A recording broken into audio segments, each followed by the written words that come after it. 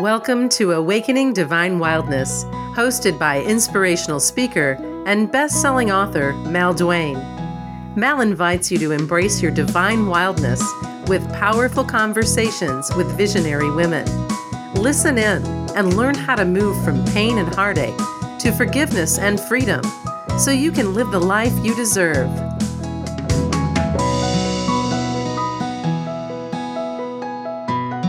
I am delighted to have this week's guest. She's my kind of girl. Talks all about love and how we can find it regardless of our age. So it is so exciting to have Ann Wade, who's a coach, a teacher, an author, a cheerleader, and an instigator. Though she formerly excelled at holding herself back, somehow still managing to achieve a lot, Ann now fearlessly explores life, love, gratitude, forgiveness, and creating a fulfilling life by design. She shares her discoveries through soulmate dance, like dancing. It's about hearing your music and getting into the flow without stepping on too many toes, including your own. The key? Asking deeper questions, then listening to and implementing the answers. Armed with a master's in education from Cambridge College and a diverse collection of certifications, Ann has served major industries, small businesses, nonprofits, and thousands of individuals. Welcome, Ann. Well, thank you. I am so delighted to be here. Oh, this is just wonderful. You know, you came highly recommended to me as a guest for the show. And then I went online and looked at what was happening on your website and in your own life. And I said, ooh, yes, we got to have this girl on. So I love to start with your love story because we're going to talk about love today. But I want to hear about your wonderful personal love story because I saw a fabulous picture on your website. And I said, we got to talk about this later. Well, that's a favorite picture. The wedding picture, making our getaway on my husband's white steed, which in his case happens to be a motorcycle. I think one of the things that's magical about that, we were in our mid-50s when we met. And we both had been married before. We had children that we adored from those marriages. We had careers that were behind us in many ways. And we're kind of, I guess, footloose and fancy-free and thinking, what do we want next? And unbeknownst to each other, we were both saying, this time I want love. And I think, two things. I think what we look for in love in midlife and beyond is different maybe from what we look for when we're 20. Mm-hmm. Except, really, the path to love is the same whether we're 18 or 88. I'm not sure we realize that when we're 18 and 20, and maybe we're more ready for it with a little more life under our belt, so to speak. So why do you think it's different? I think when we're younger, I'll tell on me. My first marriage was to my college boyfriend. When we graduated, everyone we knew either got married or broke up. We got married. And in hindsight, I really think that's about how much thought was put into it. We'd been together and we got married. Now, we have wonderful children. I don't regret that marriage, but at the same time, the longer we were together, the more we realized we just didn't really even want the same things. And it was becoming a little bit of a tug of war. And we had reached a point where one of us had to stop being ourselves, or we had to say, bless you, and let's go our separate ways. And I stayed single for a very, very long time. Ran my company, raised my children, did all of those things. And I dated some, but I think once the girls had graduated college and were out on their own, and uh, my younger one had actually gotten married. The older one was with the man she would ultimately marry. Um, I think that was a time when I started thinking truly, what do I want now? And what do I want to do differently? And how do I want to look at love differently in a way that's more mutually beneficial and mutually nurturing, which I'm not sure my younger self gave that a lot of thought, really. And I don't know, maybe we're all guilty of that. Maybe some have it together a lot sooner than I did. But like I said, unbeknownst to each other, Steve and I were kind of doing the same thing. It's like, how would we approach that differently? And when I consciously gathered what I was doing, it really amounted to a couple of things. And this has been the crux of my work ever since. Yes, it's absolutely crucial to know what you're looking for. But I mean, in terms of qualities and characteristics and values, not so much what they look like or how much money they have or really even where they live. We didn't live in the same city. But the person, the kind of person that you feel like you could nurture and be nurtured by. So getting just crystal clear clarity about what that looks like. Now, for me, a lot of people love vision boards. Words are my paint of choice. You know, I write to figure out what I'm thinking. I write to figure out what I want to do. I write my way through and across. That's my bridge. So I started just writing like crazy, painting a picture of words with what this man and this relationship and me, what it would all look like. It was beautiful. It was absolutely gorgeous. What I did differently, though, at that point was I sat with that list and I thought, okay, so this person I've just painted a picture of, what's he looking for himself? Ooh. Yeah. Ooh. Oh, you think? Deep question, powerful. It was and I mean, it was like light bulbs go off and angels sing and the whole thing. And it gave me goosebumps. I was like, oh man, I've got to think about this. What would this person be looking for? And that was a little bit more of a challenge because first of all, you have to put yourself in the other person's shoes.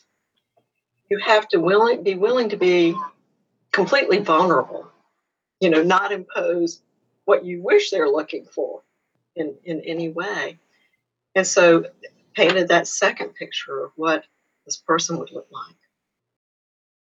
And then after that, it was like, okay, put your big girl panties on. It's like, all right, I have to compare these lists. And there were areas, quite frankly, where I was not as good a match as I would have liked to have been. And that's a tipping point right there. You have a choice.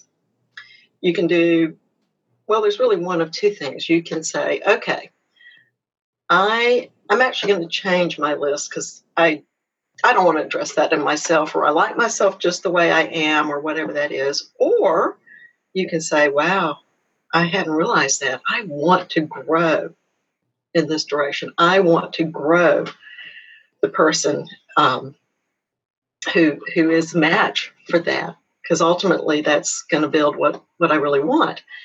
And from there, you just get to work.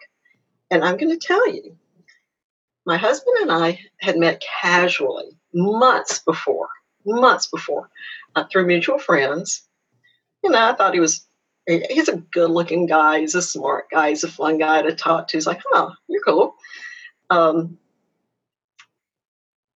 But within weeks, literally, of doing this deep dive, he asked me on a date. Ooh. I mean, it was like, I love that. There's like a cosmic thing going on in the background here, lady. I love it. Well, I did too. I'm sitting here. I mean, it felt very cosmic. So he invited me to lunch. Like I said, we didn't live in the same town. We lived about 2 hours apart. Um, he came to where I was.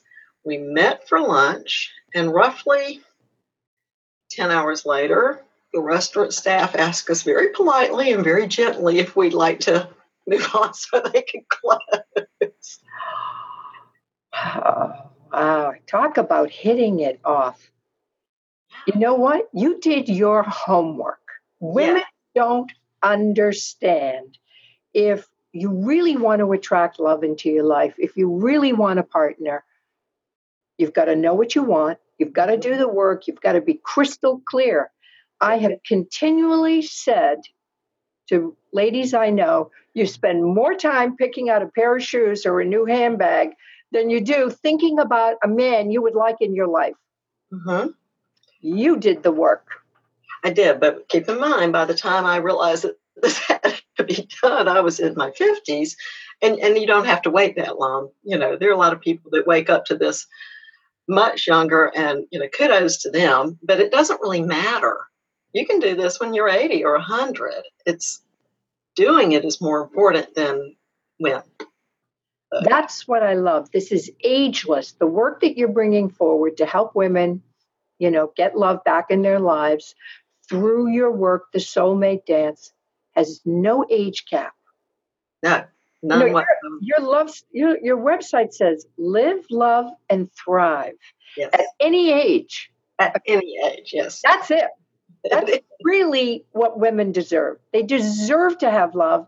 They deserve to feel love. They deserve to have a partner if they choose to have one. And by just doing some work and getting clear, you can manifest it. You can attract it. Look, you met this man before, and then bingo, all of a sudden he asked you out for lunch. It did, out of the blue. It's like, oh, wow. That is divine. So take us into this juicy process of Soulmate Dance. Well, I have to take you back first to where this exploration of soulmates actually started way before he and I met. But it plays into that first meeting, okay? Or that first date, I should say. So when I was 8 years old, I had a vision or a dream, or it doesn't matter what you call it, what you name that thing. But in it, this beautiful being, among other things, said, "And you are here in this life to learn and live unconditional love, to learn and live loving the unlovable, all starting with yourself." Well, I'm 8, you know. But he went on to say, "And you will meet a brother who is not a brother, but who will be your soul's mate." Plural, 2 words. I mean, not plural, possessive, 2 words. Soul's mate. And if I'm very honest, I was 8. It was like, oh, what was that? You know. But like I said, I married my husband sort of just because that's what you did, my first husband. But then after we divorced, it was more like this quest. Who are our soulmates? Who is my soulmate? What are soulmates all about? And I jokingly compare myself to the children's book, Are You My Mother? I don't know if you remember that one, but it's a sweet, sweet book. But I was more like, are you my soulmate? Are you my soulmate? Could you be my soulmate? You know, when I'd meet somebody. And I'm not sure that led to the absolute best dating choices, if you want to know the truth. When Steve and I met for that first date, he made sure to get to the restaurant first, right? And everybody in the restaurant was in on this, that this was our first date. And I walked in, and there was this like tingly energy. It was like, oh, what's going on here? Walked around the corner. They had already alerted him that I was here. He stood up, and in the booth in the restaurant, and it was like my little heart just went, ah, it's you. It's you. So there was this electric moment. But all through my lifetime, there'd been this sort of fuzzy in the background exploration of soulmates. Okay. Once Steve and I actually met, that connection just went berserk. It was just like, wow. And probably on our second or third date, we went to an art museum. We went to see, there was a visiting show, the Hudson River Collection. Beautiful. And several times people walked up to us and went, you too, what is this? You, even when you're not touching, we're seeing something. What is going on? And we just looked at each other and went, huh? Oh my God. And so then that was when I told him, after we were married, he said, if you could do anything right now, what would it be? And I said, I want to take a deep dive into this. What is this soulmate thing all about? I want to write about it. I'm a research junkie. It's like, I want to research it. I want to write about it. I want to meditate on it. I want to go there. He's like, go.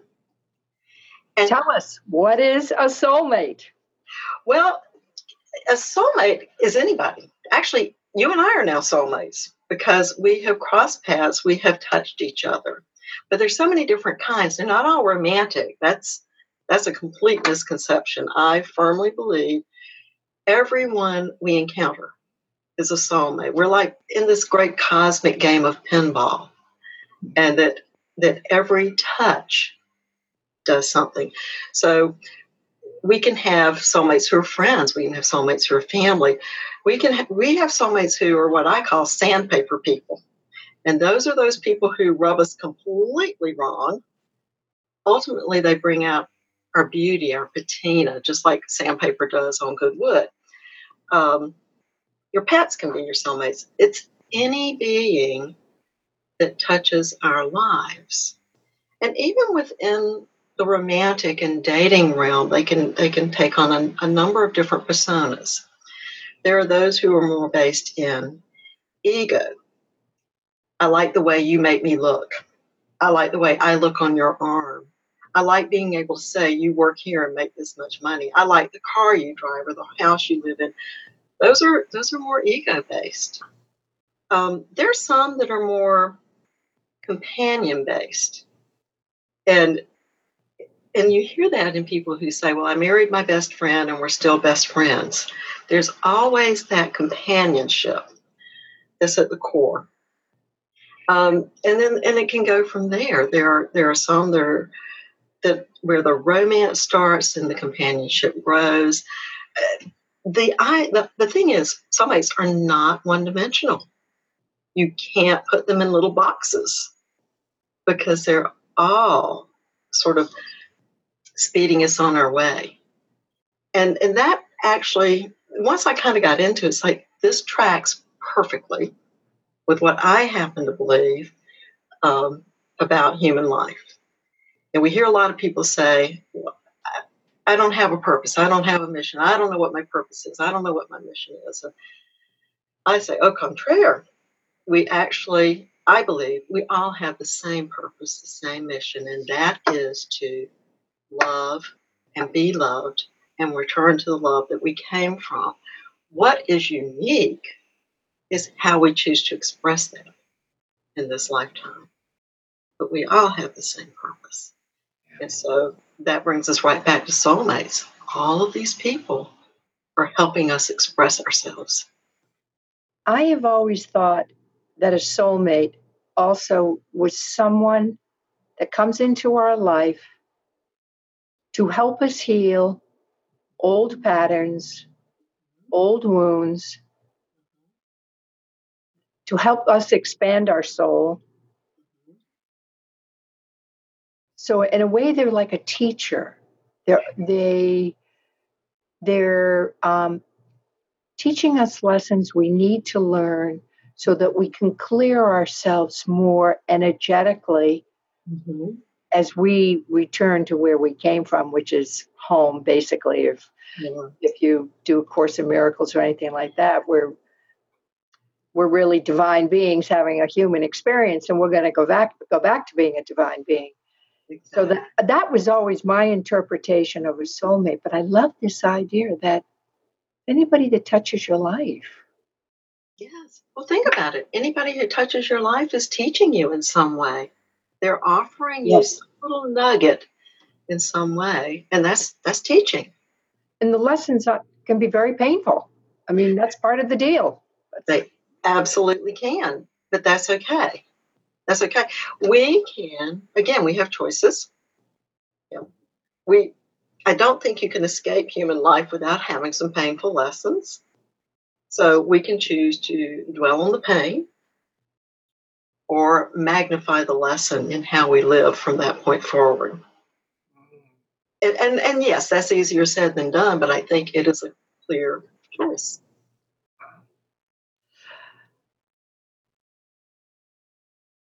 How would you sum it up? If you had to give women just a nugget, really like a laser shot of coaching, what would it be to get them started on this path of the soulmate dance? Well, first of all, I would tell them, start here. Love is looking for you. Are you ready to be found? Ready. It's there. And then really,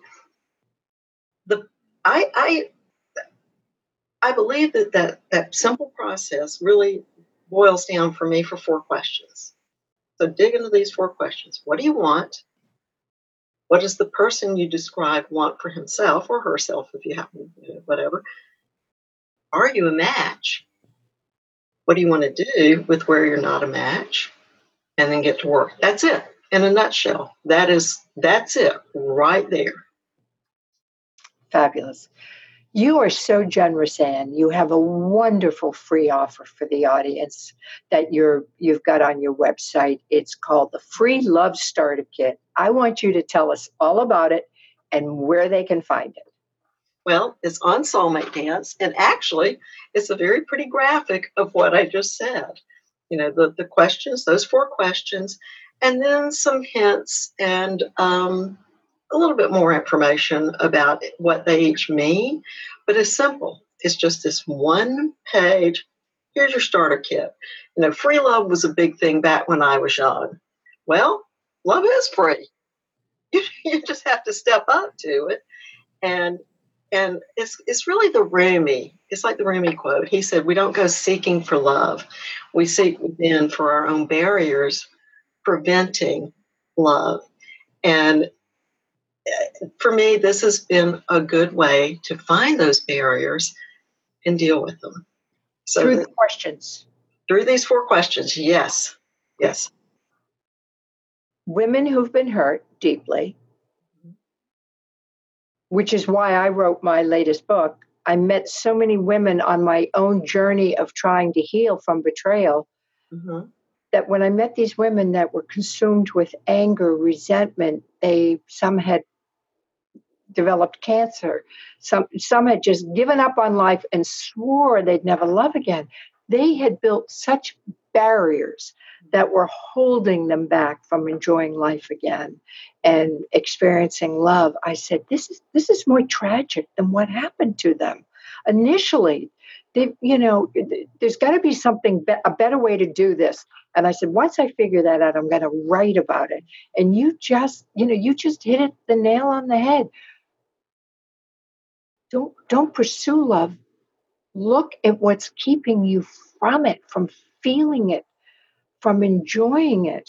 Because men pop up in women's lives, they're ready, willing, and able, and the woman is like, oh my God, I didn't do this.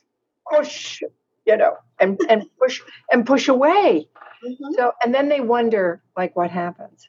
You've got to figure out what your barriers are. That's right. When we're hurt in any way, but certainly in love, our our knee-jerk reaction is to build a force field around ourselves. We protect ourselves. And that serves a purpose perhaps in the moment, but then we carry that force field like a burden from that point forward. And ultimately, that force field gets thicker and thicker and thicker until we are blinded. We literally can't see beyond it. And the tragic effect of that is the perfect guy for you could be standing right in front of you, interested in you, chatting with you, and you'd be going, there are no good ones left in the world. Yep. And that's on you. That's why this is an inside job. I have always, in every class that I teach, every time I speak with women, I say, look, our whole experience starts from within, about love, success, everything. It starts here. Stop running around looking for a solution out there. You're not going to find it. It's not the right dress. It's not the right car. It's not going to be the right man that's going to, make you feel like, you're happy, truly happy with your life. It's not about finding things. It's about coming from inside and then living on the outside. And that's when you attract what you're really meant to have. I so agree. And just to build on what you just said, it's not about finding something. It's about allowing yourself to be found. Yes. Opposites, absolute opposites.